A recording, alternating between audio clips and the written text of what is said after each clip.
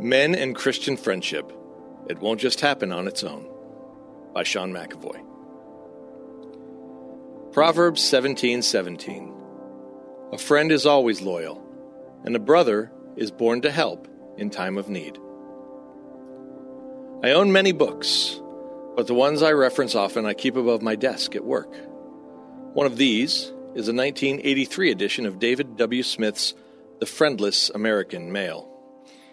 It's a title that, sadly, has only grown more accurate in the last 3 decades, its content more applicable.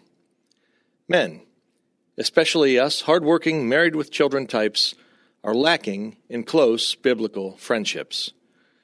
The reasons are varied and several, and it's not my intent in the space of a daily devotional to present or solve them all.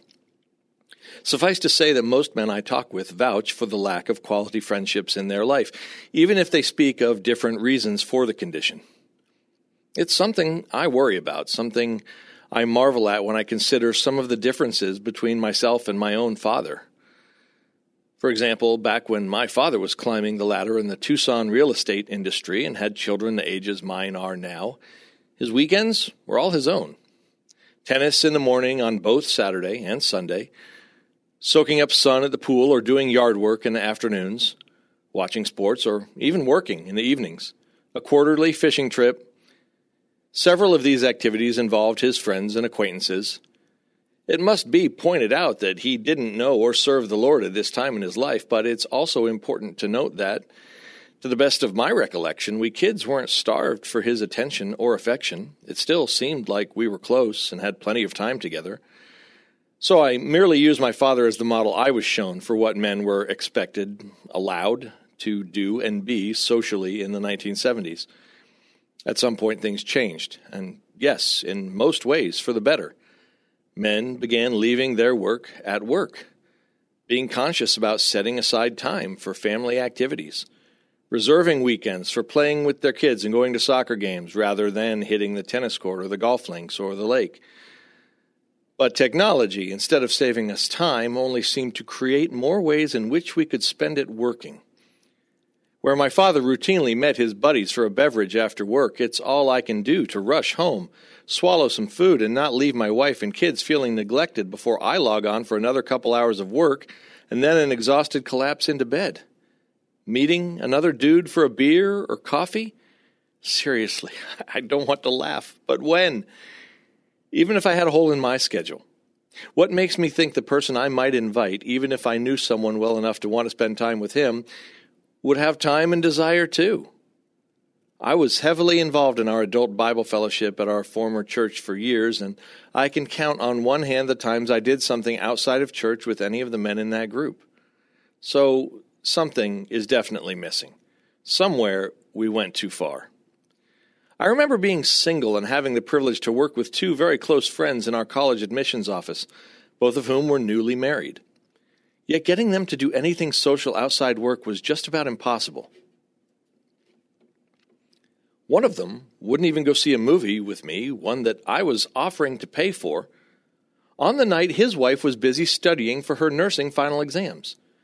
The other wouldn't even ask his wife whether he could put off lawn mowing for one more day to attend a minor league baseball game with a mutual friend who was in town for just one night. What was going on?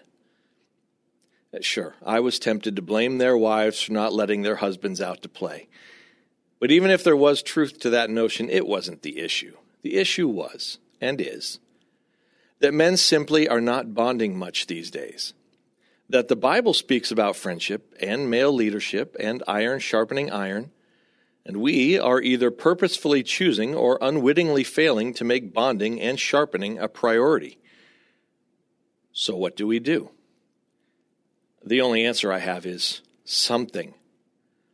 For me, that something arrives every March. That's when I and 13 of my friends from college and camp get together for a long weekend of fishing, good food, fantasy baseball drafting, NCAA tournament watching, and most importantly, fellowship. We call it Draftmas because it's very much like a holiday for us, and it centers around our fantasy baseball draft and league as a device to draw us all together, give us common footing. But to a man, most would tell you that the baseball is not the point. So what is?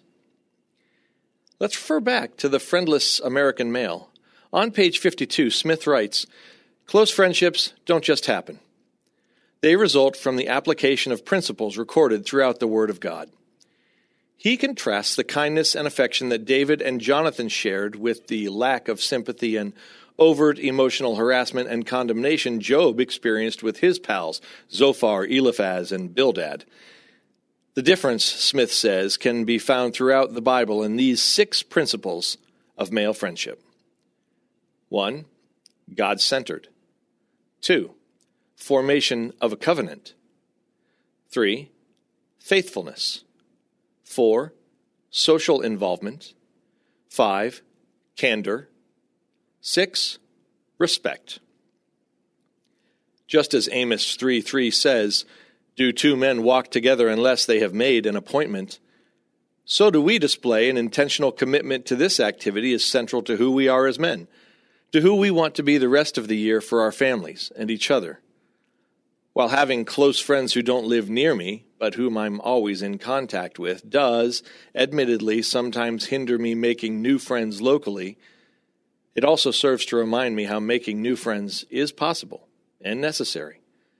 And I can see Smith's principles at work in this treasured group. God is indeed at the center of each of our lives. We've formed an agreement to meet together and communicate together around something we all enjoy and are faithful to that agreement, to God, and to each other. We all fill roles and are active socially and economically with each other, lending a hand in often amazing ways when needs arise. We are free to speak candidly, and we respect the various issues everyone brings to the table. Sometimes those issues are big ones: joblessness, crises of faith, being overwhelmed, economic hardship, remarriage, career decisions, waiting on God, loneliness, recently deceased parents, autism, health. I'm already wondering how different this gathering is going to be from past ones. But even when trials are shared, this is never a downer of a mancation. In fact, I can't wait to get out of town to really bounce ideas and prayers off my friends, really seek out ways we can help each other, while all the time catching more fish and outbidding them for Bryce Harper. About 5 years ago, one of our group told me, "You know, this is only going to get harder to keep up the older we get." I disagreed. Several of us are only finding it easier. For one thing, our wives have come to see the difference in their men when they spend this time with each other. Mine practically pushes me out the door, even though the event is often close to her birthday weekend. It's not a perfect answer to what I'm missing, and seeing so many other men miss in their lives, but it's a start, and even, I realize now, a model. Intersecting faith and life. What common interest can you center a group of Christian men around? It should be an excuse, a starting point, a conversational diving board. While things like sports, fishing, golfing, and other stereotypical male things are good, bear in mind that no one man enjoys all of these activities or subjects, and often it's a sore spot with him, one that might be the very thing that deep down has him feeling like not as much of a man. Wives, you can help wake up your listless man by hooking him up with his friends, not your friends' husbands on a grown-up play date, letting him reconnect with those who share his memories and the activities he used to enjoy. Several healthy couples I know set aside one weekend every year for each person to spend a same-sex getaway with close friends, while also not feeling threatened by the idea of an evening here, an afternoon there, causing any damage to the relationship. If anything, it'll make your marriage healthier and bring you back together with things to talk about and pray for. For further reading, visit 1 Samuel 18, 1-4, and 1 Samuel 19, 1-10. Hey listeners, thanks for joining us for the Crosswalk.com devotional podcast. To get all of our episodes straight to your phone during the week, subscribe to this podcast on iTunes or wherever you listen to podcasts. To find more devotional content like this, head over to Crosswalk.com.